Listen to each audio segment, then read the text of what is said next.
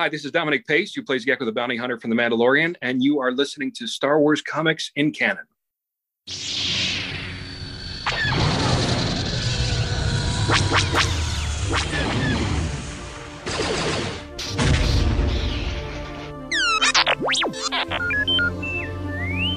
Hello there and welcome to Star Wars Comics in Canon, your guide to the wider Star Wars canon through the comic book lens. And to take you on this journey, I'm your host, Mike Burton.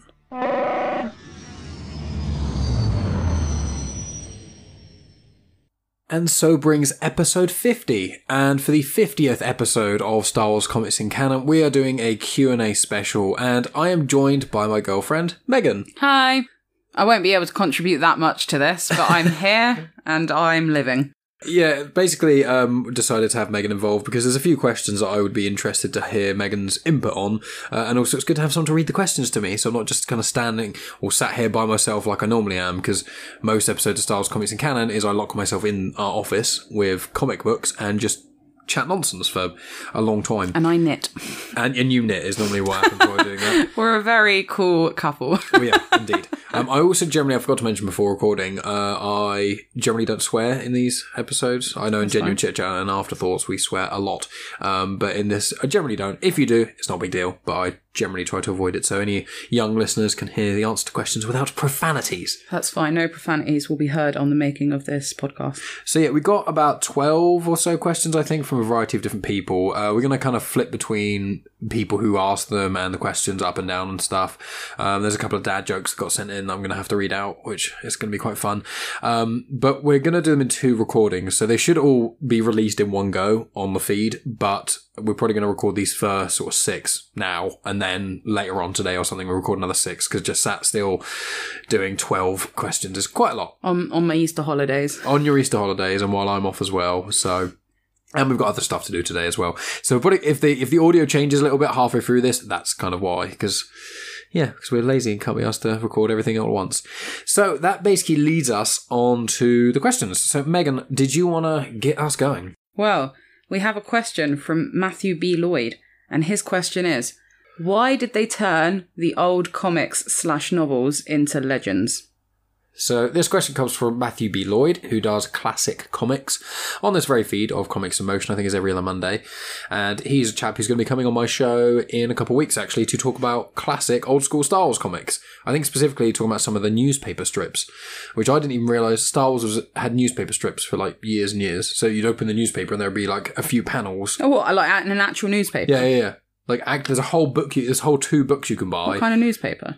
It's an American one. Oh. I can't remember which. So but this is in the Telegraph. No, but this was in the 70s. So you know when you had Garfield, and all those things. Okay. You'd have a few Star Wars comics. That's interesting. It is cool. Apparently the stories are fairly good according to Matt. He says some of them are a bit weak, but there are some really cool ones in there. And I'm pretty certain they were around the time where they did the big multimedia launch. Well, after Star Wars came out and they had the holiday special as well, they obviously had the Star Wars comics that continued on, which are like all kinds of things. So, to answer your question, Matt... So really, it happened in 2014. Disney bought out Lucasfilm in 2014 and they decided to re-canonize things. So it's basically just... Canon means continuity in a sense. So it's basically what did, in air quotes, happen. So very simply, Disney took over and they wanted to do certain things. The big one was the sequel trilogy. They wanted to do, obviously, the 3 films that are now out. But there are 3 books that served as generally considered the sequel trilogy, which is where Thrawn was introduced. I'm pretty certain those books were sort of they're in the 80s and 90s, I'm pretty certain. And basically, the problem is with Legends is what happened was George Lucas let almost anyone play in his sandbox. So they basically did a thing where they had, I've shown you some of the older stuff, because we've been watching the Clone Wars 2D series. There's also like the Ewok films. Can't wait to watch those bangers. Infamous Ewok films. Oh, I love the Ewoks. Well, I mean, we watched the trailer for the Ewok film. I mean, what did you think of the trailer for that? I mean, it doesn't look great. Like, the child looks, and I don't mean any disrespect to it. So this kid, if you're watching in the future, I doubt, well, I mean, maybe. They're probably what, like 50 or something now? The kid is kind of scary looking. Like... The little girl or the guy? I think it's the little girl with the really curly hair. Yeah. But I don't know if that's just because, like, Ewoks are cute, but they're also kind of scary looking, so... I think in the films they become really brutal, if I remember. I think it's something... Well, I mean, they're pretty savage in the original 3 films. I think they're cannibals. Well, I say 3 films. They're not in the 3 films. They're just in, what is it, episode 5? And they eat people, didn't they? They were going to kill in... Well, yeah, they're going to kill... In Return of the Jedi, they're going to kill Han and Luke and cook them up for... Delicious. Yeah, so basically, Legends, the reason it mainly happened was because Disney wanted to redo stuff and not have it being massive contradictions to what had already existed. But the problem is with Legends, what a lot of people don't mention when they complain about the new Disney canon and all that sort of stuff, they complain about how there's so many other cool things in Legends that are amazing, but they don't mention how inconsistent it is. There's like a story where Chewie dies, and then there's another story where he's alive, and it's like, you can't... And the comics that were released in the 70s, there's a Marvel comic run straight after A New Hope came out that was kind of like a in-between A New Hope and Empire Strikes Back. But it was so old, that was before Empire Strikes Back or Return of the Jedi even came out. So the problem is back in those days, I was looking up some stuff about this question, and there's actually, they had layers of the canon in, it used to be called the Expanded Universe, not Legends. And it was basically anything that wasn't the films was expanded in the Expanded Universe, and it was just, there were loads of contradictions, and they just wanted to clean it up and be able to have a clean slate. So rather than having like, the comics were like D-canon at the point, which is like, you can take it, if anything is contradicted by B canon, C canon, or A canon. So it's like core. So the films are like A canon, then B. Then... God, that is so confusing. This is what I mean. That's why they had to redo it. So they just went, right, screw all that, and we're just going to do everything is in Legends. Which basically, I look at it as Legends stuff it hasn't been proven to not happen yet. So I don't look at it in a sense of, oh no, there's no such thing. Like, this thing that happened in Legends didn't happen. I look at it and I'm like, well, if something contradicts it in the canon, it didn't happen. This is the thing. It's just that, like, I understand all of the people that are, like, frustrated, upset, annoyed, etc., like, by the fact that Disney took over and then, well, they changed it, didn't they? So they changed all of the things that are already out there and said, no, this isn't part of the actual universe. Like, it is, but it's not, like, legit. And, like, I get that that's frustrating, but it needs to happen because... Like, one consistent thing throughout the entirety of Star Wars is that there are plot flaws. Yeah. And there are errors. So it makes sense for you to kind of just say, from this point, here, now everything is going to be part of this franchise. Because otherwise, as you said, there's so many, like, inconsistencies that don't really fully make sense. And at least this way, they are trying to make it a solid universe as opposed to having, like, little, like, naffy bits here and there. Yeah, because the thing is as well, is they use a lot of stuff from Legends in canon now. Like, The Mandalorian gets praised a lot because they use certain elements like the Dark Troopers, the Crate Dragon, things like that. They're in Legends. So. Yeah, and we were watching the 2D series, which is classed as Legends, and there's loads of bits in that are now part of, well, the 3D animated Clone Wars series. Yeah, exactly. Yeah, so it's not like they've completely abolished it and been like, nothing existed, none of this is real, none of these characters exist. At least they've taken, like, aspects from it and have contributed to what is now canon. If there are questions that don't have answers to it in canon, so for example, I think one of them is Anakin Skywalker's scar. That was, I'm pretty certain, in the micro-series caused by Sarge Ventress. It was something like that. That's how he got the scar. But in canon, they haven't mentioned that. But that doesn't mean he didn't get the scar from Asajj. It means in Legends he did. So there's almost like the legend, the rumours are that he did. But you may hear new information that comes out that is more confirmed. Yeah. That's how I kind of look at it. And didn't you say that in Legends, Asajj Ventress didn't even have a name? I'm pretty certain she doesn't. When we watched it recently, I think I don't think she had like a full name, as from what I remember. But like, there's a character that is in canon. Yeah. Exactly. And it's not she's not in any of the films, is she? No. She's not in any of the films. Is she mentioned in the films? No. No. So there you go. There's an example. Yeah, so that's basically it. And we'll get more into, there's other questions about Legends and canon coming up soon. So I think we'll get on to the next question here, which is from our favourite guy in the world. Tony Farina. Of Indie Comic Spotlight. So Tony Farina asks, do you think that Lucasfilm made a mistake selling to Disney? No. You don't think that? I don't think they do. I think it gives Star Wars a better ability and a better like scope for being able to put stuff out there. I don't think they would have had as many like, for example, like we've had The Mandalorian, which is obviously when did Disney buy it? 2014. So it's when Rebels was on TV after series 1 or 2, I think. Yeah. So we've got Mandalorian, we've got the Obi-Wan series coming out, Ahsoka series, there's the one with Warwick Davis in it. Willow's not going to be Star Wars. Oh, okay. That's just a Disney Plus. So ignore me for that one. But what other Star Wars ones are there? Series 7 of Clone Wars came out through Disney. The Bad Batch is going to be through Disney. Bad Batch, and then obviously all the other series you've mentioned. But yeah, so like all of those things, I don't think would have been maybe possible Like, some of it would, because obviously Lucasfilm is such a big thing. Yeah, they make their own films. They make all the Indiana Jones films. Yeah, so it is a pretty big company. Yeah. Whereas Disney's bigger. Yeah, Disney is absolutely colossal. So I just think for people who like Star Wars and for people who want more Star Wars content, I think it was a better decision because it means that there's more money, so they can make more stuff. Yeah, and I agree as well. And the thing is that when the way the expanded universe was working was that apart from the odd thing, it was mainly in games, books, and comics was where the expanded universe really came into play. That's what the big thing is. And the thing is with Lucasfilm selling to Disney, as you say, they've got the opportunities. Like, if it was on the Lucasfilm, we'd be lucky if we'd have got a sequel trilogy. But even if we did, we wouldn't have got sequel trilogy, Mandalorian, Bad Batch, Visions that's coming out, the Ahsoka series, Acolyte, Kenobi. Acolyte, that's the other one. Yeah, Kenobi, Rangers of the New Republic, all of those things. And then there's that new Rogue Squadron. That's a film coming out. Have you said that? No, I haven't. A good point. I missed that one out. Also, we got, Solo, Rogue One, and the sequel trilogy. And even though the sequel trilogy were flawed, I still enjoyed them.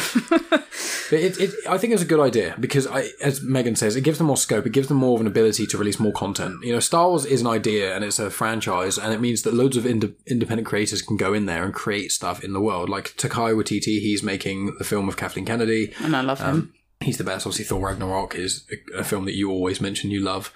And it's like, without it being owned by Disney, I don't know if we'd have that. And also, Disney Plus is really good, but without all the new Star Wars content on there, I wouldn't be subscribed to Disney Plus. Now it's got the other Marvel stuff. Yeah, I mean, now it's got more on there, but like if it was just like Disney films and like the Star Wars movie, well, I mean, if we're arguing that the Star Wars movies weren't bought by Disney, then they wouldn't be on there. I don't realistically think that Disney would have been able to do Disney Plus if they didn't have all of the Star Wars movies, and the fact that they now have Marvel as well. It's just, this is what I mean. Like, Disney's massive. It's basically trying to monopolize the market. So they are, yeah. Yeah, I think it was a good idea. I'm sorry for the haters. Yeah, I agree. I think it's a good idea But then I'm not also like, I mean, you don't know anything about Legends. I don't know anything about Legends, really. I don't know that much. That's the thing here, is that I feel like most of the people that are kind of upset by the fact that Disney bought it are people that are older than us. Yes. They're people that, like, that watched Star Wars, for example, when it first came out in the cinema. Yeah, or they were young, they are sort of age around the prequel era. Yeah, and I know I've said this on your podcast so many times, so I'm sorry if you're someone who's listening and you're hearing me say this again, and I'm sorry to Mike because he's heard me say it 1,000 times, but less so now. But when I used to think about Star Wars, I thought about the Phantom Menace, because that's what I grew up with. Yeah. So, like, if you're someone that associates Star Wars with the original trilogy, then I think your mindset will probably be a bit different. Yeah, because at those times you had the books that came out and the comics that all kind of intertwined like it does now, but you had it for 30 years. And it also depends on how much of a Star Wars fan you are. Yeah, and how far you're into it. But most people who've just seen the films don't really care. Most of our friends don't really care. They just, like, they've asked me, they go, oh, is the new game canon? I was like, yeah, basically everything released now is canon. Because Fallen Order was canon, wasn't it? Yeah. Fallen Order's canon, Battlefront 2's canon, Squadrons is canon. They've got another game coming out this year, 1313, which is a bounty hunter game that people thought was cancelled before. But actually, it was cancelled, and then they basically they've redone it, and it's all bounty hunter-esque, so I imagine it will have certain elements of the Mandalorian things in it. But yeah, it was a good idea. They had way more opportunities and stuff, so I think we would say it's a good thing. It wouldn't, without Disney behind it, we wouldn't get so much cool stuff. Yeah. And Legends still exists. There's the big thing. They still re-release Legends stuff, like literally right now. Yeah, it's not like they've abolished it off the face of the earth and said no one's going to access any of this stuff anymore. Like, they're still there. They've even put it on Disney Plus. It's called Star Wars Vintage, they've called it. Yeah. That's basically Legends. Yeah, I think it's a good idea. They're still using it. So there we go, everyone. So the next question. Okay, so question 3 is from Dave Horrocks. He is the podfather of the Comics Emotion Network with Chris Phelps. He's the one who did this, who started this whole thing off and invited me to do the Star Wars show. So thank you, Dave. I apologise for saying your name incorrectly. I'm reading Mike's handwriting. Yeah, my handwriting is pretty terrible. So what's this question? So, what are your thoughts on Jar Jar Binks being a Sith Lord? Well, this actually comes from... Whenever this comes up, it always makes me laugh. It's a weird conspiracy in Star Wars, which I kind of feel the same way about it that I do feel about Kennedy, the Kennedy assassination. I don't think it's like an inside job, but I think there's a lot of some weird stuff around it we don't fully know. And that's how I feel about the Jar Jar Binks. I think not everything is as what they seem. So, yeah. Because like with the original idea, they say that where this all came from was that after the backlash of Phantom Menace and the amount of backlash was targeted at Jar Jar, they basically said, okay, the script got rewritten, and Ahmed Best, who's the guy who plays Jar Jar, who now also does the Jedi Temple Challenge, that kid's sort of game thing, and he's starting to do little bits and pieces here, voicing characters and certain audio things and whatnot. He played Jar Jar, and he says that a lot of his lines were cut, and the whole where the character was going changed, but he's not allowed to talk about it. And having the fact that all of his lines got cut shortly after would insinuate either they were going to have Jar Jar and it still being silly, or a lot of people thought they were going down the route of when Yoda was really stupid and weird in episode 5 when you first saw him, and that was kind of testing Luke. They would say that the other way around, kind of like he's pretending to be this fool even though everything he does actually seemingly he survives, and he manages to always get out of situations by seeming like an idiot, when in reality he actually manages to get out of these situations because he specifically wanted to. It's because he's Darth Binkers. Well, that's the idea. So what do you think? Do you think that's possible? I think it's plausible. I mean, like, if you think about Palpatine, like, he's, senator, then chancellor, and then emperor, whatever he is. Mm-hmm. And, like, a lot of people think that he's nice. Obviously, to be honest, like, you're looking at him and you're like, nah, you're obviously evil. Yeah. Like, even when you watch it, if you've literally never watched Star Wars before, you know that he's the baddie. Yeah. Like, it's pretty obvious. Yeah. So I think, but my point is that in the films, people are obviously oblivious to this until like episode 3, which is crazy. But I think it could work. I think that because obviously he gives ultimate power to the Chancellor. Yeah. In episode 2. Yes. When obviously that was like the worst decision that he could have possibly made. Yeah. And it's just based on the fact that he's stupid. Yeah. And also, like, if you see him in episode 1, he's just a bumbling buffoon, and then suddenly he's like a general because he did one good thing, but even that good thing was done out of clumsiness. Yeah, that's. And then he's leading people into battle, and then suddenly he's speaking in front of the entire Senate on behalf of Padme. No. Yeah. So it's just like, really, does he have that influence? Like, is it just sheer fluky luck that he gets there, or is it because there is something more sinister going on? So I think it could be a thing. Release the Jar Jar Binks cut. Yeah, release the Jar Jar Binks cut. I don't know how I'd feel about it. I think the problem is they went too hard on it. They went too hard on the stupidity in the first film, like him standing in poo and making like the kind of poo jokes. If they had just one scene where what happened was he spoke to someone and he killed them off screen or something, and he spoke really normally. Like, if there was just one scene where he off-screen, but you see him kind of go off and no one else is around him, and he speaks to maybe even, like, Palpatine over the thing, and he goes, his posture changes, and he goes, like, straightens up, and he stops talking so weirdly. Yeah, like little mannerisms. Yeah, and he just starts going, Misa, blah, blah, blah, and he was like, yes, Master, Misa going to assist you in this, like, proper, complete change. Yeah. I think they might have been able to get away with it. Like, if he speaks like the leader of the Gungans. Yeah. Because he doesn't speak, like, he speaks differently, but not, like, in a stupid way like Jar Jar does. Exactly. Like, anything like that, I think it could have worked. But I think that if they released Phantom Menace the way it got released, and then tried to do an Attack of the Clones, I don't know how well that would land. I think it would have been the case that we wouldn't have seen it, a character arc that showed that progressive, like the progression into that position. I think because there is no real character arc to Jar Jar, like it's just him being stupid, and then suddenly in the next film he's like serious and he's part of the Senate, and it's just like, I don't think it would have worked because you hadn't seen that progression into it. I'd be intrigued if they released like a 4-part comic series or something like they've got that Marvel, they've got the What If series coming out, which is it's all going to be about the MCU. If they veered into Star Wars and did that and did like a little, just even if it's like a half an hour of like animation thing of what would happen if Jar Jar was actually a Sith Lord and he was. And he worked in the way that people originally thought. The thing is that it'd be interesting to see it. Isn't there a rule of 2 though with the Sith? There can only be 2 at a time. Well, this is where what would happen was people believe that Count Dooku wouldn't have been a thing. Yeah, well, that is the thing, isn't it? Because then in theory, Jar Jar would have been the apprentice. Jar Jar would have been the apprentice. Could you imagine Jar Jar fighting them at the end of Attack of the Clones and then fighting Yoda and him being like, you've been trained. Like, they wouldn't have that sort of relationship of Dooku being the master of Qui-Gon who trained Obi-Wan and being the apprentice of being the Padawan of Yoda. Like, you wouldn't have that dynamic with them. If you had Jar Jar in it. Although saying that, like, I mean, Dooku's training Asajj Ventress as his apprentice. As a Sith assassin. So that's the kind of caveat. But it's still Sithy. Yeah. There are loopholes to it. Yes, there are. So, in theory, Jar Jar Binks could be, like, Asajj Ventress. Yeah, but he wouldn't be able to be called Darth, because Darth is a strictly Sith title. Yeah. So, Dooku is Darth Tyrannus. You've got Darth Maul and Darth Sidious. Sidious is trained by Plagueis. Then Plagueis gets killed by Sidious. Sidious then trains up Maul. So when Maul Darth dies, and then he takes on Tyrannus. Yeah, but he doesn't actually die.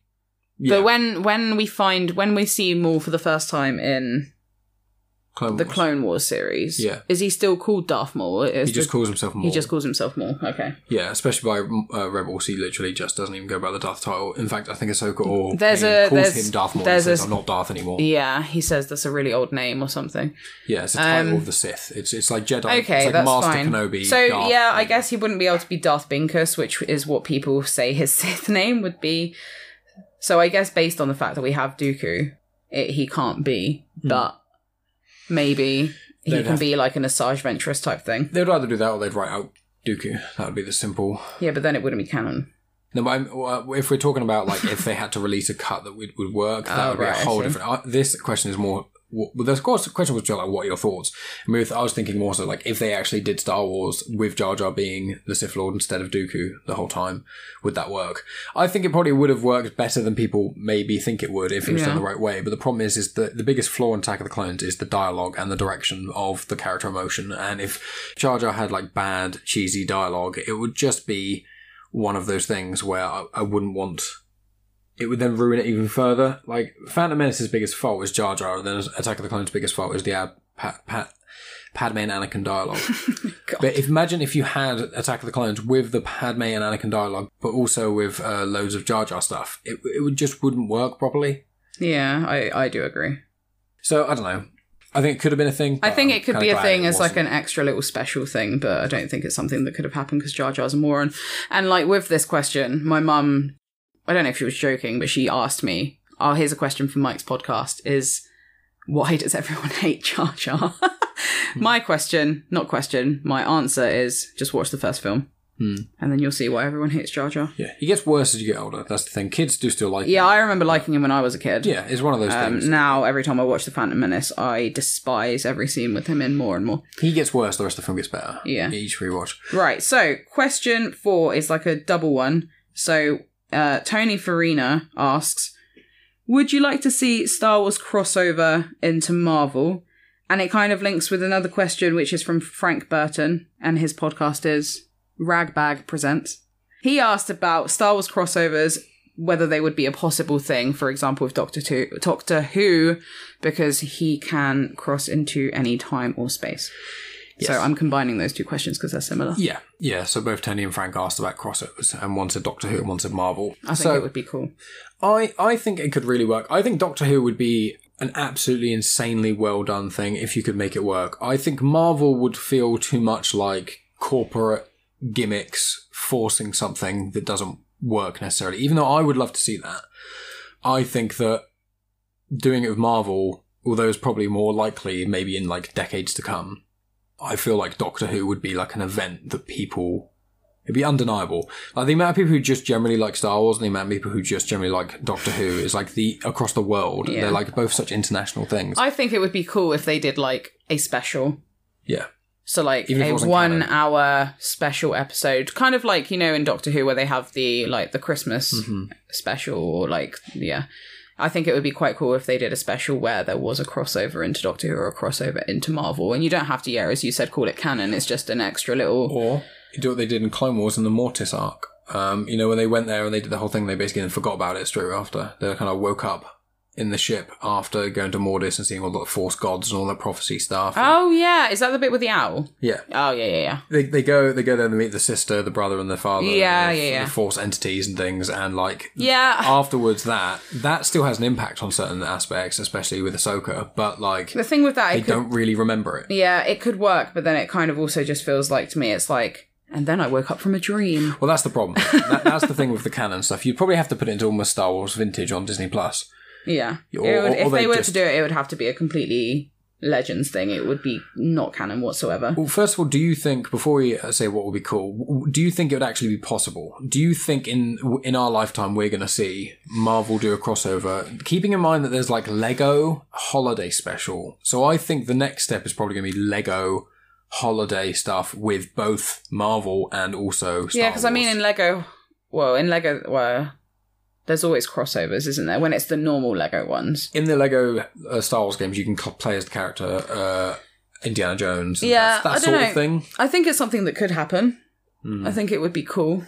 I would enjoy it.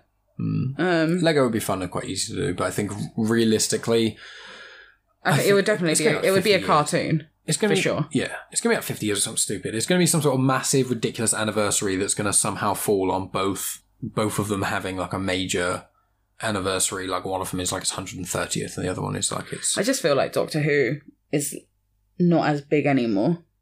It has dwindled. It's dwindled a bit. So I think with Doctor Who, like, if they were to do it, it would be a case of it having to pick up a little bit again. Well, this would be the thing that make it pick up. Oh yeah, true. Yeah. Because obviously Marvel and Star Wars are always kind of like riding on a high. Like, I mean, this year there's things coming out like 2 or 3 series for each respective franchise. Yeah, the thing. So if they did a crossover, it would make sense. I just think with Doctor Who, for example, although it would be sick, it would be so cool. Yeah. I don't think I see that one happening as much. I tell you what I would love. I would love a David Tennant Doctor Who. This is what I'm thinking. Interacting with Qui-Gon and Obi-Wan before Phantom Menace and going on an adventure with them and either Billie Piper or Freema. See, this is the thing, is that with Doctor Who, I think of Doctor Who and I think of David Tennant. And obviously David Tennant's not ever going to be the Doctor again. Well, I know he's in Star Wars, but he's the voice of the robot who helps the younglings build their lightsabers, which there's rumours that he's going to be in one of the live-action series. So it's... I don't know.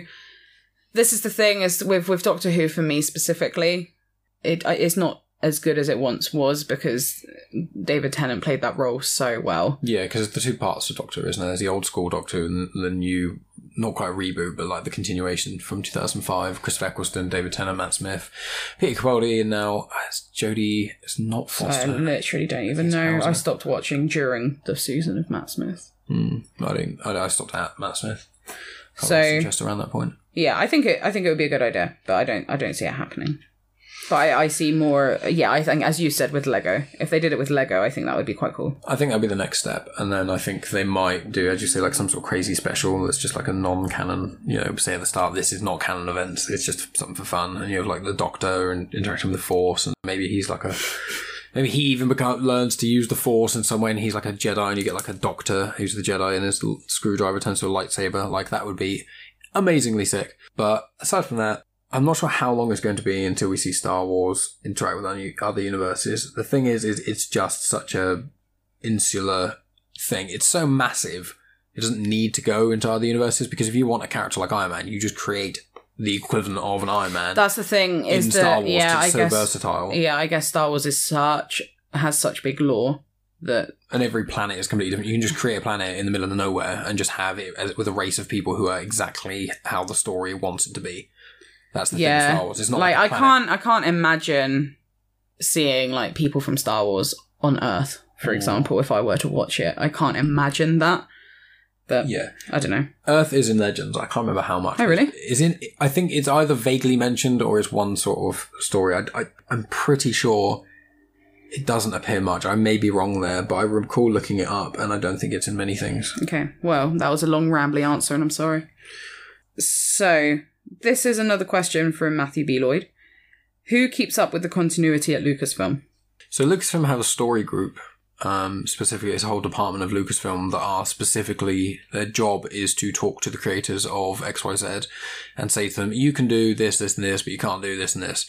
Claudia Gray, when I spoke to her with the interview I had with her, she said when she wrote the Lost Stars book, the ending, she wanted a Star Destroyer to explode, and she couldn't. They said, oh, instead of that, could you have it crash on a planet called Jakku? Can you just have the space battle that you're planning on having outside Jakku, just for one reason or another, and have that ship crash on there? She was like, yeah, sure. And then they didn't tell her much more than that, and then she watched Force Awakens opening night at the cinema or whatever, and the ship was on. Obviously, it's what Rey goes past in like one of the first scenes, and she was like, that's the Star Destroyer I crashed. Like, how cool is that? But the real question is, Mike, why does everyone want to go back to Jakku? Why does everyone want to go back to Jakku? There's a guy called Pablo Hidalgo, and he is like the top guy at Story Group, and he's the one who writes the majority of the visual dictionaries that you can buy. Because Okay. I've got, there's a few I've bought. Yeah, Mike went on a massive visual dictionary spurging spree in the works. It was Spurging Spree, yeah. We went to the shop, and it was basically... There were a lot there for It was like discounted prices. £3, and a fiver. Yeah. So it cost me like 11 quid for 3 of them. And they're normally between 15 and 25 quid each. So it was just like £11 for Solo, Last Jedi, and Rise of Skywalker. So I read the Solo one while we were... Watching Solo. Yeah, and to point out some of the cool things that I'd missed in obviously the first time. But Pablo Hidalgo, he's the one who writes all the visual dictionaries, and they're the things that are like the loose connective tissue, that just kind of vague backstories of characters and whatnot, giving things names and etc. And so he basically just communicates with certain parts. Like, the problem is with Rise of Skywalker and Force Awakens in some way, was the rumours were that J.J. Abrams didn't talk to the Story Group very much.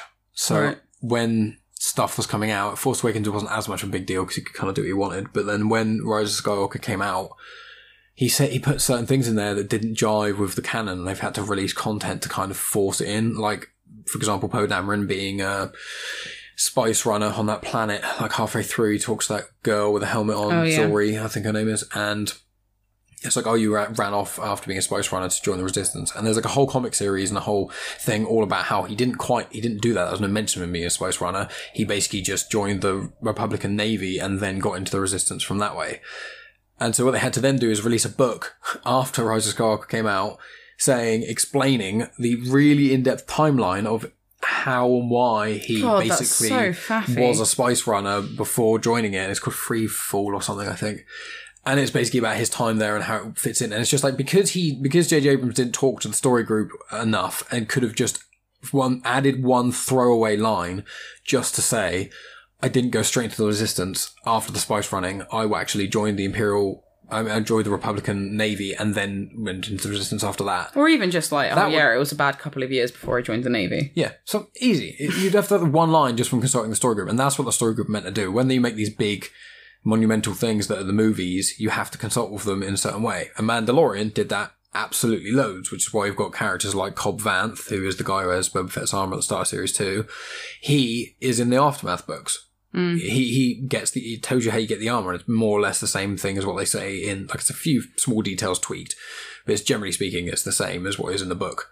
So it's because they read the content, they know about it, and the patches in their knowledge that they didn't know, they want to get right, so they talk to the Story Group. Yeah. And so it's just basically a company in all the comics and books, or less of the books, sorry, in all the comics, you open the page, it's got all the credits, and there's always someone to do the Story Group attached to it, just to make sure the comics don't completely Go rogue. disregard another comic that's going on at the same time that's on a parallel story and stuff. Okay, so going on to question 6. So the final one in this This is the part. final one of this part. This is from Chris Bratton, sorry. Chris Bratton of the I Like to Like Things podcast, which I'm going to be appearing on in a few months' time when it gets released. I think he's going to come on Genuine Chit Chat at some point, and we're going to chat about stuff. He's a big Star Wars fan, so what's his question? Well, his question is, what meal or beverage that's been on the screen in the Star Wars universe would you like to try the most? And he personally wants to try spotchka.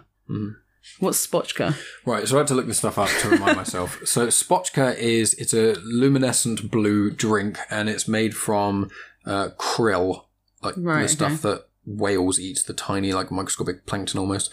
Krill, brewed, and it's seen in The Mandalorian show. Okay. So that's where you first see it. So I looked up a few things, because I had a vague recollection of certain I just want to try the foods. blue milk. The blue milk is on here. Yep, the blue milk from, you see it first in New Hope, and you can get it at Galaxy's Edge. There's a lot of foods that you can actually get. Well, there's a Galaxy's Edge cookbook. Yeah, because I want to buy it. Because just out of like, I'd probably not make that much stuff from it, but just for fun, I really want to get it. Yeah, that'd be cool. So I've written up a few things. There's one roasted porg. Oh no! That Chewie has in Last Jedi. I would eat that. To be fair, I think a roasted porg would be delicious. I mean, porgs are adorable and I love them, but they're cute but annoying, aren't they? Yeah, I would definitely eat one of those. One of them as well, there's the Jogan fruit and the Melu Run fruit, which I think you can find them both on Lothal, but one of them is meant to be like a superfood almost. And there's just a couple which you can cook or you can eat raw. There's a couple of fruits that I wouldn't mind trying, like Star Wars fruits. They wouldn't taste anything like we would understand because they'd be made of different planets and stuff. So, and the other one is actually in the Force Awakens. When Rey goes to Unkar Plutt and gets the portions, she trades all the scrap metal and he gives her that weird little packet and she pours water on it and it turns into that muffin thing. Yeah, That's called portioned bread. And fun fact about that isn't CGI. That's not computer generated. That's science. Yeah, they actually literally did a thing where you can pour a certain water on it and it makes that fluffy thing. Cool. I'm not 100% sure if it was edible. I have a feeling it might have been, but I can't really remember exactly what it was. That's a cool little thing, isn't it? Yeah, so when you see her in Force Awakens episode 7, go back and watch it if you can't remember. pour it on there. It's actually real, no special effects. And it is special effects, but it's the sort of, it's science. It's not CGI. It's not CGI, it's just science. Generated. So yeah, I would like to try those things. I mean, there's also in Galaxy's Edge, there are a lot of meals, which is like a roasted luma or tauntaun and things like that, where you can eat a lothcat. I'm not sure you can eat lothcats. I don't think they sell that there. But it's good remembering the animal lothcat. Yeah, they feature in the Dr. Aphra comics, and they also obviously in Rebels as well. Because they live on Lothal. But yeah, I think Blue Milk's the fun one. Yeah, I want to try Blue Milk. Blue Milk is kind of the equivalent of like Harry Potter's butterbeer, isn't it? Yeah, which we've tried as well, which you did not like and I love. No, I hate it. It's like cream soda-y sort of stuff. Gross. It's lovely. Oh, beautiful. But yeah, so that's basically it for part 1. We'll probably record the next either later today or tomorrow. So we'll be back soon for questions from the same people.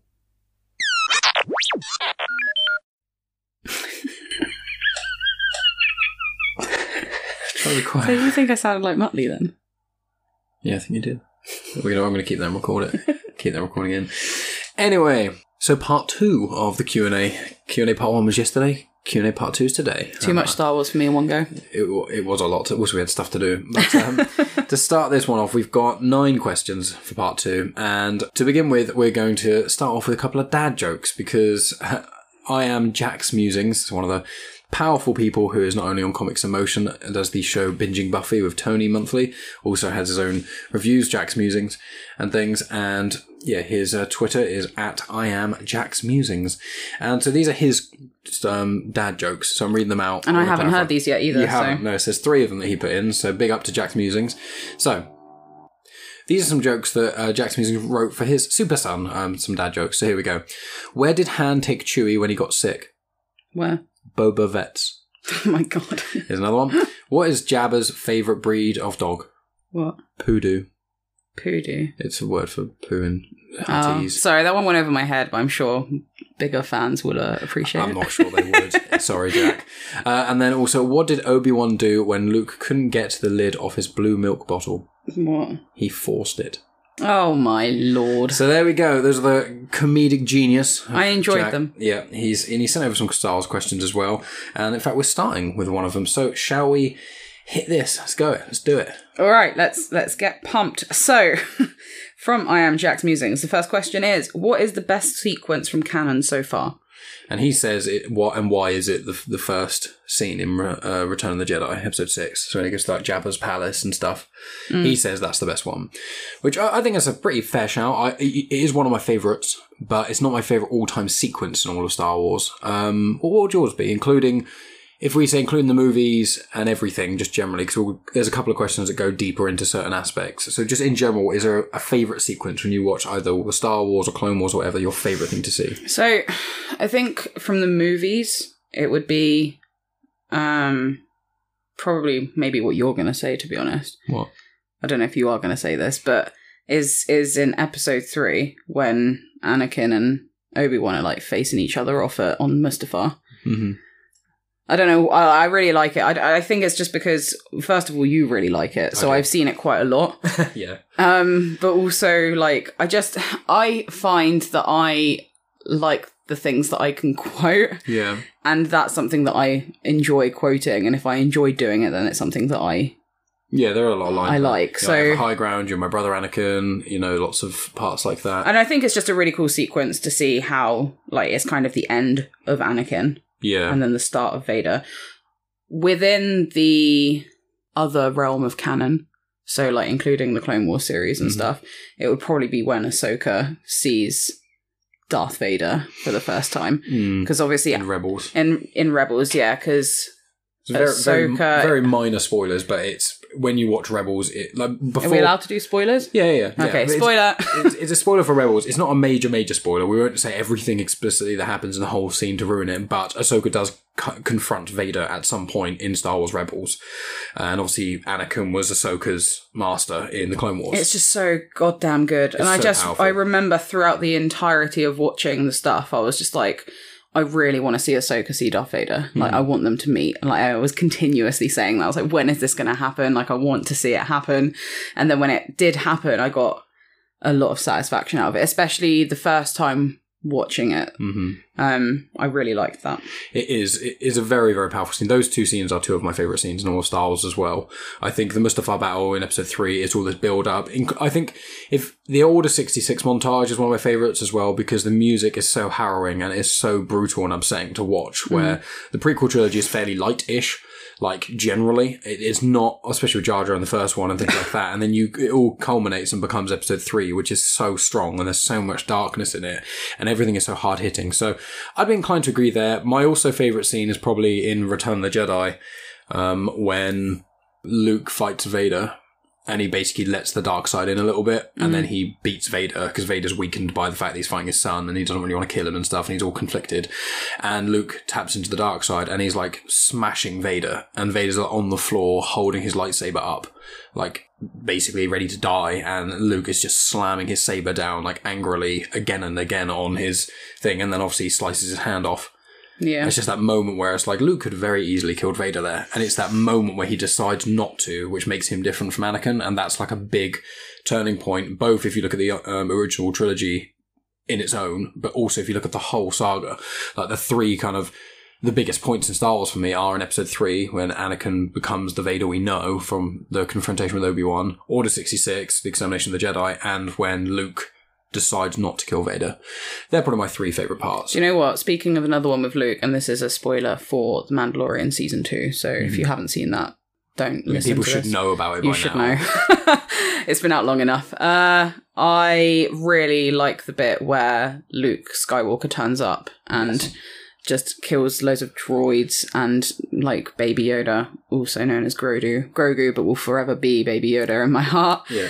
Is just there, and you could just see everyone else in like the cockpit, and then the bridge, in the bridge, like where they drive the ship, and then you've got they can just see it on the security camera, and they don't know who it is, they don't know if it's a good thing or a bad thing, and everyone's just kind of on edge. I really like that as well. Yeah, that's one of the cool. That is held as one of the coolest. I think that's going to go down in Star Wars history as one of the best moments in Star Wars, because it's just the music is incredible, and the way it drip feeds you, and every fan knew it was Luke at a different point. Like, well, I mean, realistically, it had to be. Yeah, there's a lot of speculation. I even said in one of my videos, when people were asking me about what I think is going to happen, and I said, I'm pretty sure Luke's going to appear. I was like, in The Mandalorian, everyone was basically like, Luke is the only Jedi, really, who we know is about, which isn't Ahsoka, but Ahsoka doesn't quite class herself as a Jedi. Luke's the only one we know for absolute certainty is about and is ready to go. They didn't... It could have been Ezra, but I think in the Ahsoka series, it's going to go into the whole kind of synopsis of Ahsoka as her finding out what happened to Ezra and stuff and Rebels. So I think that him coming was a big... It was going to be him all along, but it was still just yet breathtaking when he appeared. It was Agatha all along. It was Agatha all along. So we had a few moments there. So, right, question 2 is from Matthew B. Lloyd. Have you ever found continuity errors in the new canon? So there's 2 answers in this, in part. There's one which is really minor stuff that doesn't really make any difference to anyone, and then there's more major stuff. Now, there's also... It depends on how one wants to define it, because there's certain parts which is like the new canon, in air quotes, is basically anything after 2014. So it's basically the sequel trilogy is in including the new canon. Now, in the sequel trilogy, there are little bits and pieces. I mentioned one earlier, which was when Poe Dameron talks to, I think it's Zori. Oh, about the spice running. About the spice running and about all that sort of stuff. And it is all like that doesn't really fit, but they wrote a book to make it fit. There's other small ones, things like in the original trilogy in A New Hope, I think it's General Moff. It's either Moffee or it's Tague. It's either, Grand Admiral Moffee or Tague, but he says to Vader, he says something about you and your ancient religion, and it's been like 20 years. And it's just a bit like, is 20 years old enough for something to be considered ancient, even with all the propaganda? Probably not. But specifically in the new canon, there's a book called Ahsoka that came out, and it was made before season 7 of the Clone Wars was even ever something on the cards. Because Clone Wars, they were meant to do a certain amount of seasons, it got cut short, so there's certain arcs they couldn't do. They turned some of them into books and comics, and then other ones they just used when years and years later Clone Wars Series 7 was being made, they used it for that, and other stuff is going to probably be used in the Bad Batch as well. In the Ahsoka book, it talks about her, as flashbacks of her fighting Maul, and she talks about her green lightsabers, and obviously in Clone Wars Season 7 she actually has blue lightsabers because Anakin changed them. That's a minor thing. It doesn't ruin the book, it doesn't even ruin anything, it's one throwaway line, and then one could just argue, her memory was wrong. She forgot it differently because it's her recalling a time. There's that. There's in certain comics. There's one comic which has just certain panels. They call this commander. Other times they call them general. Other times they call them admiral, and they just don't consistently call them the same rank. That's a minor thing that happens. And then there's also, I've said about Poe Dameron, and I think Star Wars Annual number 3 is a one-off comic where it's meant to be Luke meeting Sana Starros, and it's meant to, I think the synopsis says it's meant to take place around the 8th comic or something, but they meet in the 6th comic. Right. Like the first time. So it's just, there's lots of, in that the could be comic, classed really more as a typo than a... Yeah, that sort of thing, which is kind of like when two characters meet and then they're meant to have met before this event, but they actually met after it or something along those lines. You just got to choose which one fits the best and either go, okay, well this comic says it was set now, really it was set 2 weeks later, or the character said something stupid that they didn't mean. You know, it's one of those things. But there's no big ones. Not really. There's no massive ones. I mean, in the sequel trilogy, there's parts where it's like, you know, with the whole Palpatine controlling Snoke stuff, that still hasn't really been explained very well, where it's basically like, so Snoke had his own with all the like weird little jars of Snokes. That's a bit... And it's like, and Palpatine says to Kylo, like, I've always been the voice inside your head. But they said in The Force Awakens, I think the idea was when he was touching Vader's helmet, he was having like mini Force visions, kind of like Leia, kind of like Rey had when she touched Anakin's lightsaber in The Force Awakens. Yeah. But it's just like, but if Palpatine says, I've been every voice in your head, and then it does a little montage where he hears Vader's and Snoke's and blah, blah, you'd go, well, if that was Palpatine, does that then undo the other stuff of Kylo? Unless it was Palpatine putting on a voice of all those different people. Well, that's what they insinuate. Because he can obviously manipulate people's heads. Well, that's what they're insinuating. So does that mean that Kylo wasn't having Force visions and it was just Palpatine? So that questions, can he fit? You know, there's all these little things. It's basically just with Palpatine returning and Kylo Ren not being a Sith. That's the big problem, because the thing is Snoke says he's not a Sith. But if he was being controlled by Palpatine all the time, and Palpatine is a Sith, then is he not a Sith then by proxy? And that's what Kylo Ren kind of is then? It's just, it gets muddy and things don't really make sense when the relationship between Snoke and Kylo in 7 and 8, when they make it so that basically Palpatine was behind all of it, you're just like, this doesn't make sense. This doesn't add up. So things like that are kind of annoying. That's why Rise of Skywalker is one of my least favourite of the films. I still prefer it, I think, to Phantom Menace and maybe Attack of the Clones, but it's the problem is there are certain plot points that you can't just kind of glaze over. Like the comment about ancient religion, you could say either the propaganda or he's saying the word ancient when really it means a couple of decades, but he's saying it in an attacking way. Yeah. There's lots of little ways you can get around things, like when Leia says she can remember what her mother looked like, even though she saw her for like 1 second. But in the comics, they kind of give her a couple of Force visions here and there that she kind of, or like feelings. She walks around Naboo and has like this feeling about like Maul and Padme, and she doesn't know it is Maul. It just kind of shows her having this vision and seeing certain images and things. Yeah. So it's mainly just, in short, it's basically, there are lots of little ones, but that's just what happens when you make a big universe. The MCU is riddled with them. But when it's like actual huge big things, aside from Palpatine stuff with Snoke, I don't really think there's any that are major. Most of them either get explained in a comic or book, or you can kind of just not, almost like don't squint at it. Yeah, okay. Yeah. So from I Am Jack's Musings, are there any Legends characters that you would want to see in canon? Now, I have said this before on the show. I don't know that much about Legends. The majority of stuff from Legends that I know comes from playing the video games. I didn't read any of the Legends books. I'm reading a couple at the moment. I'm reading the Book of the Sith, which takes little bits and pieces out of a lot of the old Sith books. There's a Darth Bane trilogy all about the Rule of Two. That's a quite popular book series. There's the Knights of the Old Republic games and things, which goes on about like the ancient Sith, like thousands of years ago, and the Sith and the Jedi Wars, and Darth Revan and Darth Malak, and all these. Not Malak. I think it's Malak. All these different Sith, and there's one nihilist and things that can eat planets, and there's all kinds of craziness. So, and there's loads of Legends. Obviously, it's like 30 plus years of Legend stuff. So I don't know as many things about a lot of the Legend stuff as other people. So my pool is more shallow. But my favourite Legends character is in the game The Force Unleashed, which is what my tattoo is of. Anyone online, I occasionally post it and things. And it's Starkiller / Galen Marek. And he was the secret apprentice of Darth Vader after Revenge of the Sith. It was like halfway between... Oh no, it was towards... Of the 20-year gap between episode 3 and 4, it was like a few years... It was around the time of Rebels. It was about a few years before A New Hope. He has an apprentice that he's secretly training. Palpatine doesn't know about it, and he has to go around and hunt down Jedi. And this guy, Galen Marek, has to kill loads of old Jedi. He kills Shark T, who's a member of the Jedi Council. He kills loads of others. And then the first game is him basically...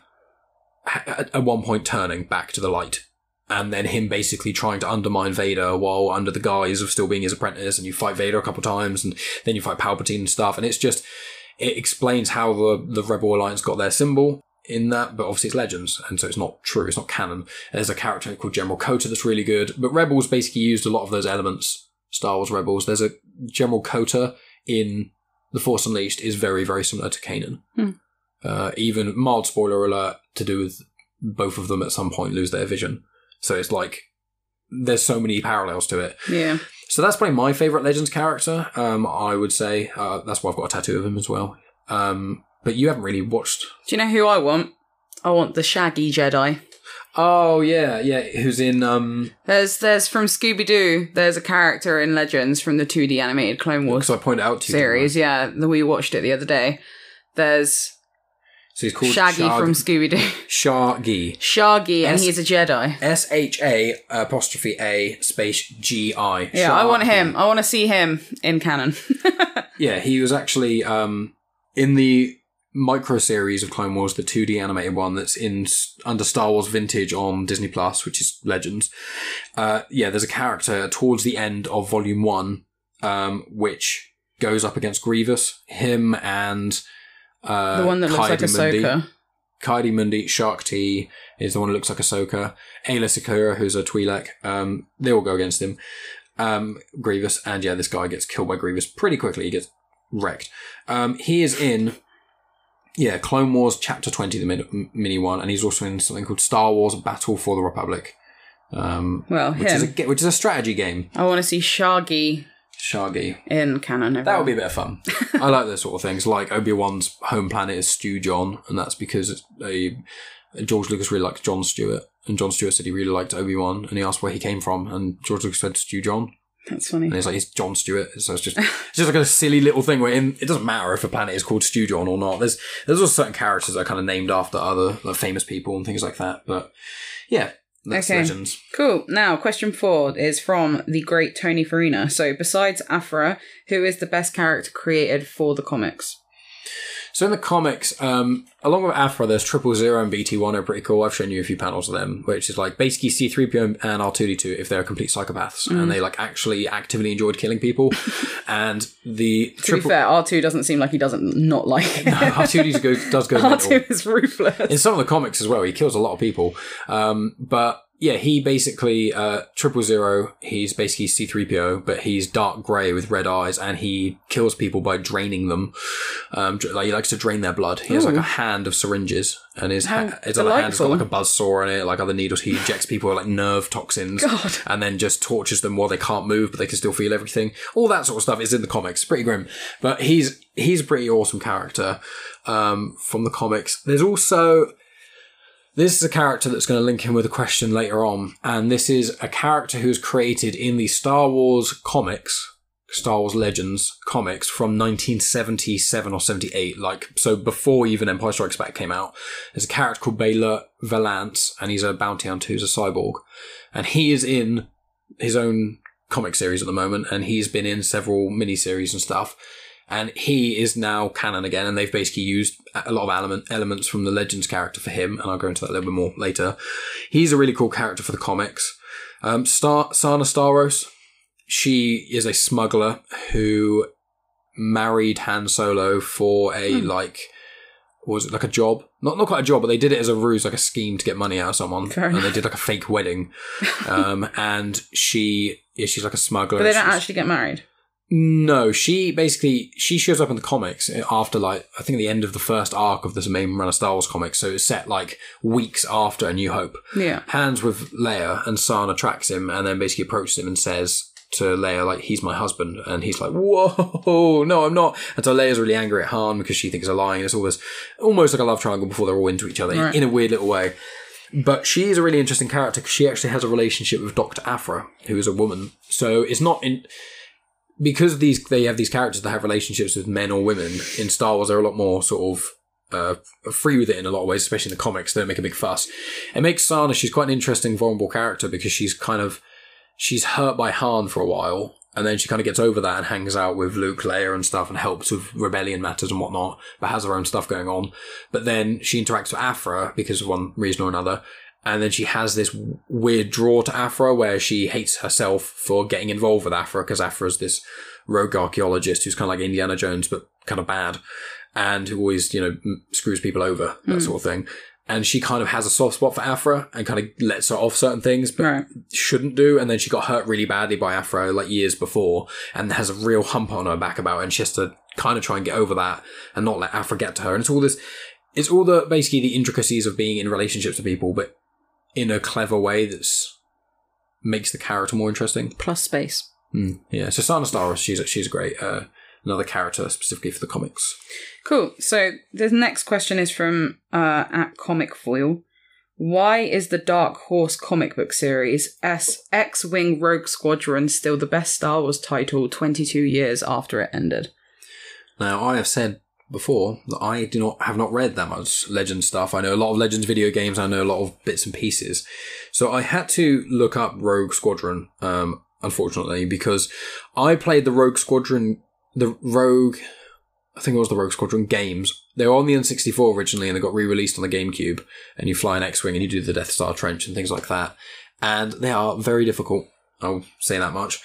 But the actual comics themselves, I've not read them, so I can't actually comment on the fact of why they are potentially the best comics. A lot of people, there are certain Legends comics that people do cling to. I would say if people, one of the complaints I've heard is that a lot of the new comics and stuff, there's not that many things surrounding pilots very much, which I'm okay with because my favorite thing about Star Wars is the Force and lightsaber battles and that sort of spiritual side of things in that realm and character depth. With pilot stuff, I'm not as interested by space battles and stuff. There's a lot of that in other sci-fi mediums, and that's not why I like sci-fi necessarily. Yeah, I like the tech, but I'm not as excited by ships and things. But I'm just basically getting the Rogue Squadron details up. Because the video game, there are three video games, that I remember playing in the late 90s. And so with the Rogue Squadron comics, the ones that Comic Foil has mentioned, which are published by Dark Horse, it came out in 1995. And it went for 35 issues, and it seems to be primarily starring one of my favourite characters. Is it Wedge Antilles? It is Wedge Antilles.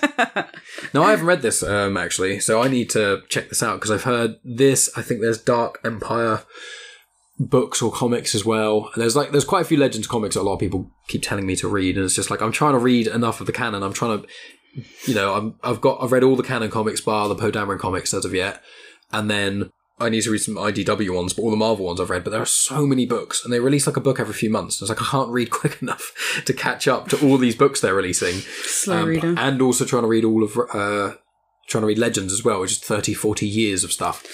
Yeah, there's a lot of content to get through. Yeah, I've heard these comics are good. They're starring Wedge Antilles, released 1995.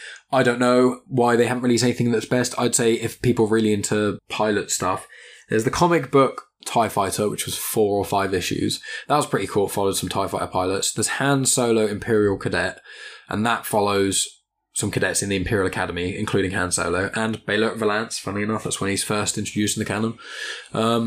So there are some, but it's mainly, I'd say, the Vader comics. They're kind of the good ones to go for. I'd argue they could be better, but I don't know. It depends. Okay, cool.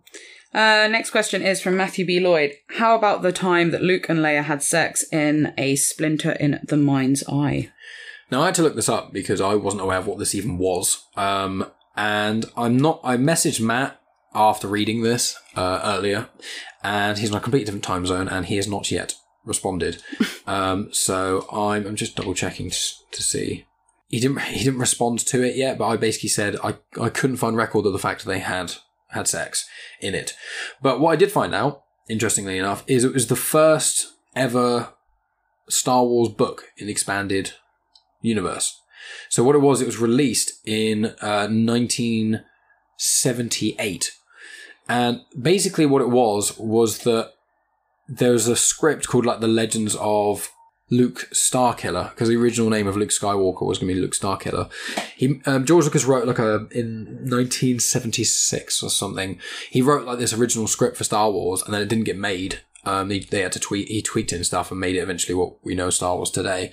And he excluded all the other tweaks he's done since. I was just thinking the same thing. Yeah, generally similar to the Star Wars we have today. But basically, he had this script, and they weren't sure if Star Wars was going to be a hit. In fact, most people thought it wasn't going to be a hit at all, and they thought it was just going to bomb. So when they made it, George Lucas basically let this author get a hold of the script. Of the not done Star Wars script, and basically mix parts and elements of it with what they knew was going to be in the Star Wars film to write a sequel book, because they didn't think they were going to have enough money to have a sequel film. Now, the book's written by Alan Dean Foster, and as I said, it's called Splinter of the Mind's Eye, and it's basically Han and Chewie aren't even in it. Luke and Leia go to basically get stranded on this planet and have to escape Darth Vader. That's essentially what it is. But in the book, they get like weirdly flirty with each other, and they have like those like inner monologues, and it says that they have confusing emotions about each other. And this was obviously a year after Star Wars came out. This got released, so it was before Lucas had actually made the decision to make Leia and Luke siblings, which is obviously why they kiss in A New Hope, and it's weird.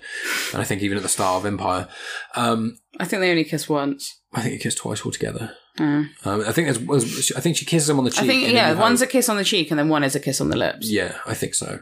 But regardless, before George Lucas decided to do that, obviously there were weird threads that they may have some sort of weird romantic attachment. And in that book, it was meant to be like a sequel to Empire, and then it's kind of Empire got made and doesn't necessarily contradict what happened in Splinter of the Mind's Eye. So it was like the first expanded universe title, along with the Star Wars newspaper strips and the Marvel comics, which all were released before Empire came out and before it was even certain Empire was even going to be a thing. So Luke and Leia, to my knowledge, haven't actually had sex, unless there's another piece of content or it is in there, and every review and article I've read about it doesn't mention it. But yeah, I don't think they did, but obviously it's still probably a bit too close, because Lucas didn't tell the author what he was planning on doing because he hadn't made his mind up yet. Yeah. Okay, so question 7 is from I Am Jack's Musings. Do you think the latest main Star Wars comics run will detail the machinations behind the plot to rescue Han? Basically, will the new Star Wars comics give the details of how they rescued Han from Jabba's palace in Return of the Jedi? So it's basically referring to, in the new canon, I think comic releases were late 2014, but early 2015 primarily. The main run of Star Wars comics ran for 75 issues, and that was set between A New Hope and Empire Strikes Back, so episodes 4 and 5. The run that's going on now, that's written by Charles Soule, the previous run was written by a couple of different people. I think Kieran Gillen wrote it towards the end. I can't remember who wrote it to begin with. Jason Aaron, I think, and then Kieran Gillen.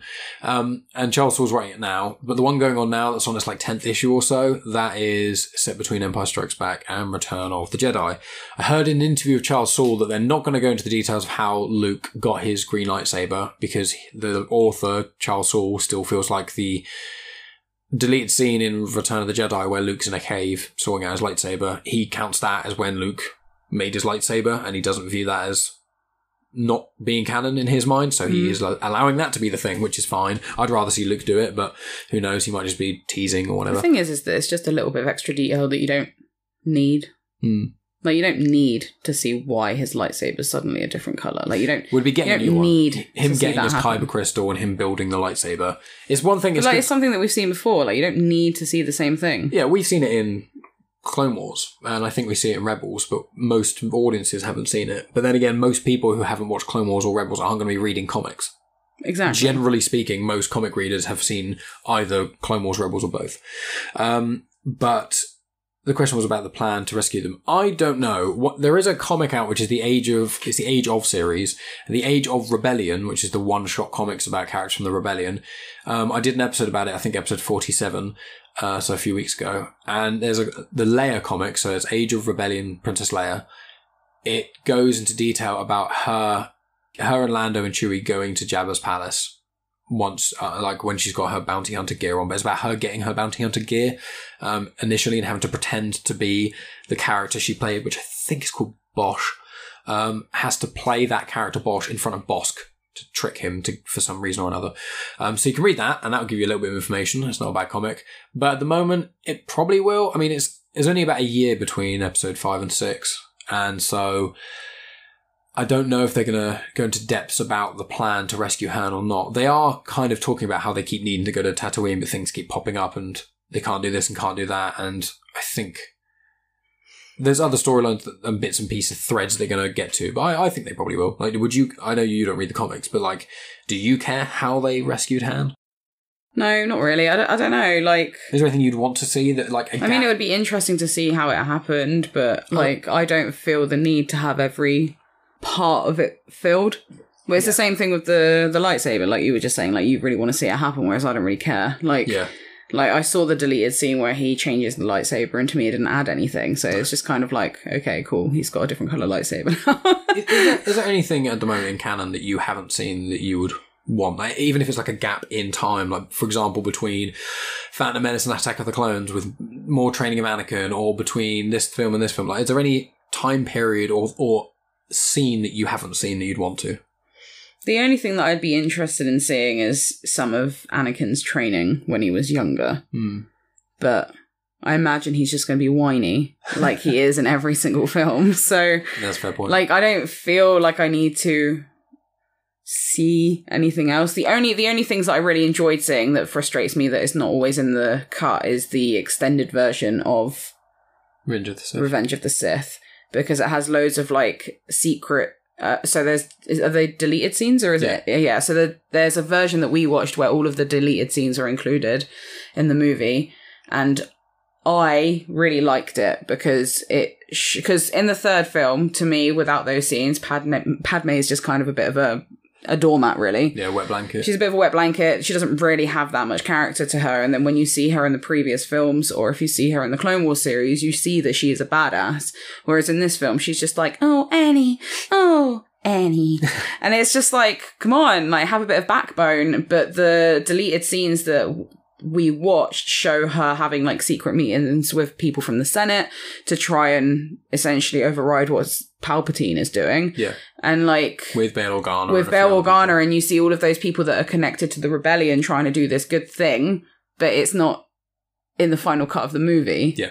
So I really enjoyed seeing those things, but it's annoying that it's not in the normal cut. Yeah, it's like a whole... I know that wasn't the question that you asked me. No, but it's like a whole 10-minute long subplot about Padme and Bail Organa trying to get rid of Palpatine's power, and I think they basically vaguely realise they won't be able to do it, so they have to try and make other arrangements, I think is what they kind of alluded to, and that's the sort of the first ideas of the rebellion, is them kind of doing things under the radar. I guess I suppose if there's anything that I would want to see is little things like that.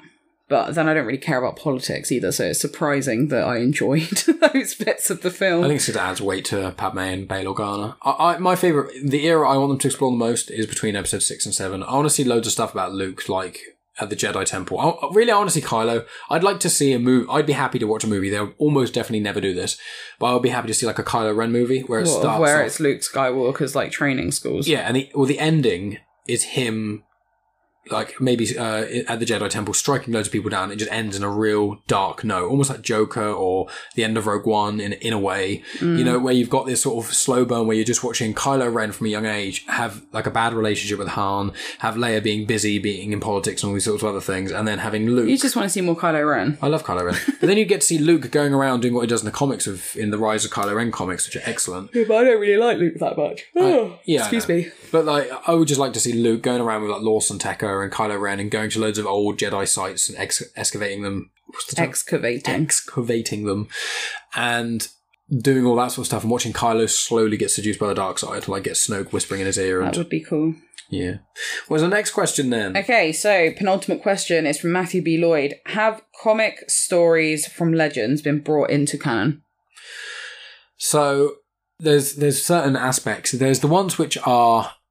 There's a lot of legend stories that have been brought into canon. The biggest ones are things of Thrawn, because they have Thrawn in Rebels and Thrawn in The Mandalorian takes a lot from when Thrawn was created in the Heir to the Empire books by Timothy Zahn in the late 80s and early 90s, I think.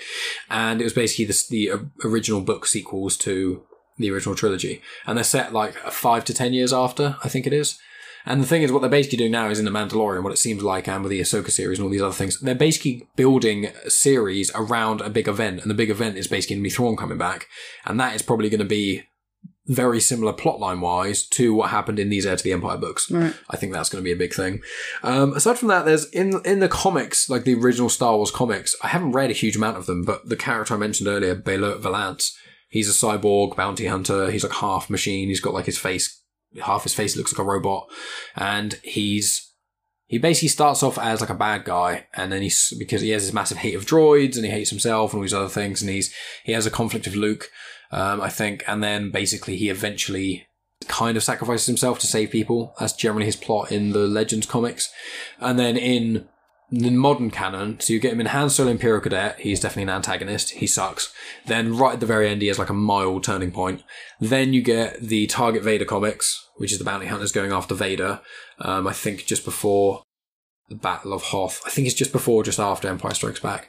And in that, you get more flashbacks to him and him being in the Imperial Army and becoming a better person and blah, blah, blah. And now he's a bounty hunter that's kind of like, he will kill people fairly non-discriminately, but only when they kind of start something with him. Like, he doesn't take joy out of killing people. And that's someone in the canon. Yeah. Yeah, he was created. He's one of the oldest Star Wars characters there is. In the Star Wars comics in 78, which is before most Star Wars characters. That was before the franchise was even really a thing. Yeah. Just after the first film and some comics and stuff. So Baylor Valance is Baylor Valance is probably the biggest one, I'd say. And Thrawn is pretty massive, I'd say. Thrawn was the biggest one, and then in general Legends to canon, I think, and then Baylor Valance. He's the biggest one from the comic. Cool. Then we're on to the last question, which is from Dave Horrocks. What is the biggest surprise moment / oh my god moment in all Star Wars comics since 2015? Right, so I'll say the comics ones first, and then you can say what the biggest one is outside of the comics. So in the comics, it's probably in Darth Vader number 6. It's like, no, I think it's Darth Vader number 5. It's either Darth Vader number 5 or 6. I think it might be 5. And it's basically when Vader bleeds his lightsaber crystal. That's just insane. It's in the Charles Soule run, 2017, of Darth Vader comics. And he beats a Jedi at the first few issues of him finding a Jedi, beating him, and etc. And then he gets his crystal and then just takes him. And there's almost no dialogue in the whole comic. It's just him walking and having force visions and things and trying to like bleed this lightsaber crystal by pushing all of his like hatred and anger into it and stuff to turn the crystal red. And it's just such a powerful set of panels. And the artwork is absolutely incredible. And it was like, whoa, because before that happened, the red crystals didn't have an explanation in canon. In Legends, lightsaber crystals were synthetic. So Sith, instead of getting a kyber crystal from one of those planets like Ilum or whatever, instead of going there and getting one of their own and just going red, or taking a Jedi's one and bleeding it, which is what is in the new canon, they would just create their own lightsaber crystals. And if you create your own crystal, it is almost always red. I think that's kind of, because it's like this unnatural thing. Yeah, and that's what it was in Legends. So lightsaber bleeding is a new thing in the canon, and it's only in the Darth Vader comics, the Rise of Kylo Ren comic, both by Charles Soule. And then also in the Ahsoka book, she cleanses the lightsabers, which is why she has white lightsaber crystals. So you can cleanse a previously bled crystal. And also in the High Republic books, there's a Jedi character who has this ancient Sith spear from like thousands of years ago, and she cleansed it as well. So it's lots of cool little threads, and that's in the book by Charles Soule. So he's like the bleeding king. The bleeding king. The bleeding king. So that was the biggest moment in that. In comics, for you. In the comics, yeah. The Kylo Ren one was pretty intense as well, but you know, there are some really cool moments. There's mainly with Vader, but there's some really cool like Aphra stuff where it's really clever and fun. And there's a story that's ongoing in the main run of Star Wars comics and that 2017 Darth Vader run. And both of them, there's a plot line which is basically you've got Vader going to Mon Cala, where Admiral Akbar and stuff is. The Mon Calamari. Yeah, and he goes down there to the Quarren and the Mon Cala, and basically he goes there and enslaves all their people. And then the comics that were coming out at the same time was of the main run of Star Wars comics, which was set after A New Hope, which is 20 years later. So you're getting Vader in 1 week. You'll get one month. You get one comic which is showing Vader taking over Mon Cala, killing its leaders, destroying it, and enslaving its people. And then you've got in the Star Wars comics 20 years later them going to this city, these people that have been held down by the Empire for 20 years, and all their leaders are gone except like one. Yeah. And they're trying to convert them to the rebellion, and they're saying, we've suffered too much from the Empire, we can't fight back, that sort of thing. And it's really clever that you're reading one plot line and another, and they're both connecting. Yeah, that's cool. So that was very cool.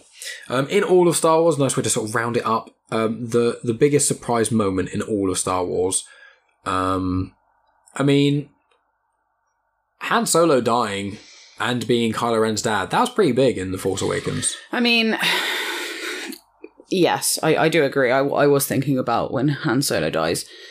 Like, that was an oh my god moment. I'm pretty sure when we watched it the first time I cried when he died. Yeah, so, yeah, I guess so. I can't really think of anything else in Star Wars specifically that's made me go, oh my god. The only other time that I can really think about is when it's in the Clone Wars series. When the bombing.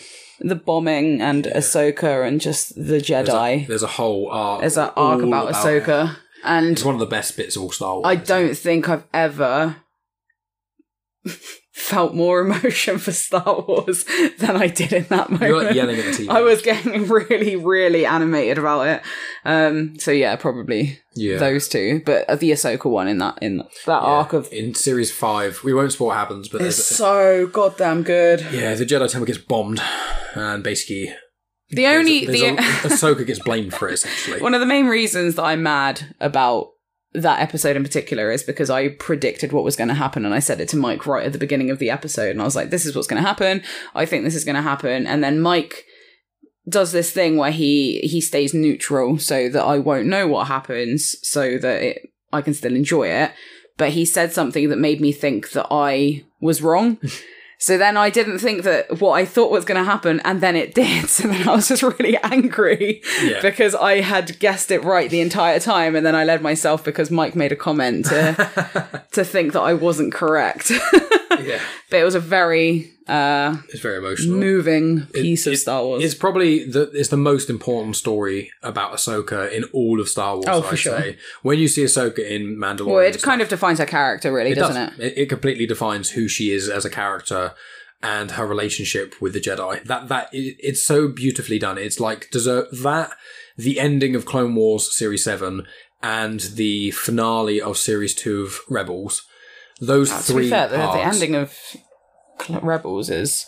Yeah, but I mean to do specifically... Oh, you mean with another stuff with Ahsoka as well? That specific... Yeah, another oh my god moment, to be fair, is when Order 66 happens. That is pretty... Like when... Well, actually, let's go back to that. Go back to the first question of this entire thing. What's the best sequence from canon so far? That's one of the best sequences from canon. I did say Order 66. You did say Order 66. No, Order 66 is probably one of the... most oh my god moments. It's better, like, I think for me, especially because I've watched the Clone Wars series and then Cody turns on Obi-Wan. You're like, Cody, what are you doing? Like, you're friends? Like, so yeah, I think and then it makes the finale of Series 7 of the Clone Wars. There's a whole thing when Order 66 happens in the Clone Wars, and it is absolutely phenomenal. Some of the best Star Wars there is. You literally go on IMDb, the last 4 episodes of Season 7 of the Clone Wars, they're all over 9.5. Yeah, just even the complete lead up to how Order 66 happened. Because you get so much more backstory. Just fantastic. You get so much backstory with inhibitor chips and this whole conspiracy surrounding Oh, the it's clones. so good. I forgot how good it was. Yeah, it's not as simple as just, the clones just suddenly decided and went bad. And it's like, in Legends, there's whole stories about clones, like, yeah, because I remember... That's what the Bad Batch is going to take. Well, yeah, but I remember watching... So obviously when we first got together, I had not seen episodes 2 and 3. No. So I hadn't seen Order 66, like that hadn't happened. I didn't know that it even really existed. Like, so when I saw that for the first time, I was like, oh my God, like that's crazy. And then I remember watching the Clone Wars animated series and being like, well, Cody's a baddie because he's going to turn on Obi-Wan. I was like, well, I know that Cody's a baddie. And Mike was like, you need to watch it. He was like, it's more complicated than that. Yeah. That's the only breadcrumb I would give you. I was like, I'm not going to tell you anything else, but you just need to keep watching and things will make more sense. And we got to like series 5 and you're like, why do I still not know this? And I was like, just literally wait, because it's in series 6. It's like the middle arc or the starting arc of series 6 when 5 kind of gets involved a little bit with so good. Conspiracy. And it is like, oh my God. Absolutely incredible. Yeah, I think... Obviously, Mandalorian, the finale series 2 of Mandalorian is one of those big moments. The Darth Vader scene bleeding. With Baby Yoda. Yeah. I mean, even Baby Yoda was quite a big surprise moment. No, it was one of the best kept secrets in Star Wars. Yeah. No one had any idea about Baby Yoda or Grogu until people saw him. Another one, an oh my God moment is when Baby Yoda is just chomping away on some eggs that are like these people, this species' last family members remaining, and Grogu is there just like munching away on their babies. Oh yeah, that was amazing. But yeah, I think that's relatively all the questions. We've now been, I mean, this part 2 is like 45 minutes. Part 1 was like half an hour. So we've been talking for like an hour and 15 minutes, which is pretty good out of 9 Star Wars questions. Pretty good. Not 9. 4, no, it was 9 questions today. Part. And yesterday there were 6, so it was 15. Yeah. That's a pretty good solid number, isn't it? 15 Star Wars questions, hour and 15 minutes. If I stopped it now, which I'm not going to. Well, this is why I last so long, is because you ramble. Yeah, it's time for the end ramble. So I'm just going to say, coming up in next week, I've got the next Dr. Aphra comics, and that is issues 20 to 25, I think I'm tackling. Then the week after that, I think I'm doing the Age of Resistance. I think I'm doing the villains, so I'll be doing like Kylo Ren, Phasma, Hux, and Snoke. So I'll be doing those. Then the week after that will be Star Wars again, the main run of Star Wars comics. Then the week after that will be the Kanan miniseries, the first part of that, because there's 12 comics for that, and I'll be doing part 1 of that. Then after that, it will be back to Dr. Aphra. You just said that so many times. I normally do. You said that a crazy amount of times. Yeah, I know. It's trying to remember all the things. So, in brief, Aphra next week. Week after that is Megan drinking water loudly. In brief, next week's going to be Star Wars. The week after that's going to be Star Wars. Then, can you guess? It's going to be Star Wars. It will be. It will be. Aphra, Age of Heroes, Star Wars, Kanan, Aphra. Well, actually, I say Age of Heroes. It's Age Oh my God, this is why your podcast is so long. It's because I can't be able to edit the end parts. Because trying to get all of the stuff I need to remember to tell people. Also, I was on 20th Century Geek recently and I did the Desert Island comics, so make sure you check that out. And also, me and Megan went on 20th Century Geek a few weeks ago. It got released, the Batman retrospective, which me and Megan watched loads and loads of Batman films. Yes. And Megan loved it. I wouldn't say loved. Love is a strong word. But then also make sure I've got a Patreon. Make sure I've got a Patreon. Make sure you have a Patreon. Yeah. Make sure we all have a Patreon. We can all have a Patreon and all donate the same amount of money to each other. And then no one will benefit except Patreon. Exactly. Yeah. Good. I have a Patreon, patreon.com/genuine chit chat. The link is in the description. If you liked this sort of massive rambly style thing that me and Megan have done, we release a podcast called Afterthoughts twice a week under the Patreon. They're normally about 10-15 minutes long ish. Some of them go up to like 20-25 minutes. 2 get released a week. Normally one of them is like an MCU movie or a Star Wars movie, and another one is either a documentary or a chick flick or a film that just isn't owned by Disney specifically. That's what we try and do. So release 2 of them a week at the moment. So if you liked our back and forth, then, you can pay as little as £2 a month or $3 a month, and you get access to the feed, which has, there's early access to things, there's snippets I put on there. The Star Wars book review I did got released a day early over there, and my Genuine Chit Chat episodes, when I split them in two and etc., you get all of them at once. So it's just lots of little bits What a and pieces. bargain, everyone. It's great. Go now, quickly, grab your purses and wallets, all get to your laptop, type in patreon.com slash genuine chit chat. And then you can listen to our afterthoughts twice a week, and there's loads up there at the moment now. I think we're on past episode 10. Right, so quick, go everyone, now, run, go, quickly. Yeah, that's basically it from me. Do you want to give your Instagram handle so people can follow what we eat every day? I mean, now I have to because you've introduced it. I don't have a podcast, everyone, because I'm boring. So I do have an Instagram account, though, and if you are so inclined in following me on social media, it is Grits Gets Fit, which is, Mike always tells me to spell it out, so GRITTS Gets Fit. And it's all about my health and weight loss journey, and you will see pictures of delicious food on there, everyone. I'm a fantastic cook. Cheers. Yeah, it's food and tortoises and... Food, tortoises, and you. And me sweaty after exercise, yeah. Yeah, that's basically What a treat. It's a delight. My favourite Instagram to follow. And you can find me at Genuine Chit Chat on Instagram, Twitter, and on Facebook. There's my other podcast, Genuine Chit Chat, which is on its own little feed. But wherever you're listening to this, if you're listening on YouTube, you're in the right place already, because all of the Comics in Canon and Genuine Chit Chat episodes are all in the same place. If not, just if you're on Spotify, Apple, Google Podcast, wherever you're listening to Comics in Motion, you can listen to Genuine Chit Chat. So go and check that out. Thank you so much for listening, guys. I really appreciate all of you for sending in your questions. It's a lot of fun. And I'll talk to you next week. Megan will only talk to you if you are on Patreon, really. That's it. Yeah, if you want to continue hearing my voice, as I've said, go get your wallets, go to Patreon, and then you can hear me on the reg. And Megan thinks she's hilarious. I don't think I'm hilarious. I know I'm hilarious. So you get to hear Megan hearing herself be hilarious on Patreon as well. Yeah. £2 a month, guys. All this free content from Comics in Motion, from me on Star Wars Comics in Canon, Genuine Chit Chat, all the guest spots I do. All of these things, guys, are public service. So donate, and you get even more. You get to listen to more of Mike's rambles. How much more do you want of my voice? Because you can get more. There's always more. And if I get even more Patreons, we'll do even more. If someone gives me £100, you can have him. That's the next Patreon tier. It's £100 a month, and you get me. You get a date with Mike. It's not a date. You just get me. You just get Mike. I just appear at your house, and you have to take care of me like a Furby, like a pet. Yeah. I just come with nothing but the clothes on my back. Nice. No, I'm not going to do that. Cool. What are you doing? You have a hair on your face, and I was getting it. You need to pull that off mid-recording. Outrageous, this is. Outrageous. Right, you're going to cut this bit out. No, I'm not. Bye, guys. Bye.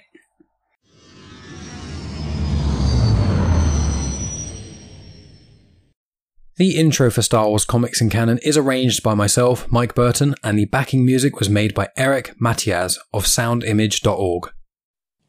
Comics in Motion is proud to be sponsored by Renovations Press, home of the world-renowned Tracksuit Man, the story about traveling to which we can all relate, and something we've all missed this last year. Renovations Press continues to make the decades-long quest to bring quality, independent comics to the masses, with 3 comics each year featuring the supergroup / government experiment gone wrong, Section 12. Click the link in the show notes for more information about how you can buy some high-quality, independent comics. And stay tuned, because each time a new issue comes out in 2021, Comics in Motion listeners will be eligible to win free copies of Section 12. Click that link, check out Renovations Press, support them on Patreon. You'll be happy you did. What started as just an appearance on Indie Comic Spotlight has turned into an excellent partnership between Comics in Motion and Renovations Press. We look forward to bringing you some amazing content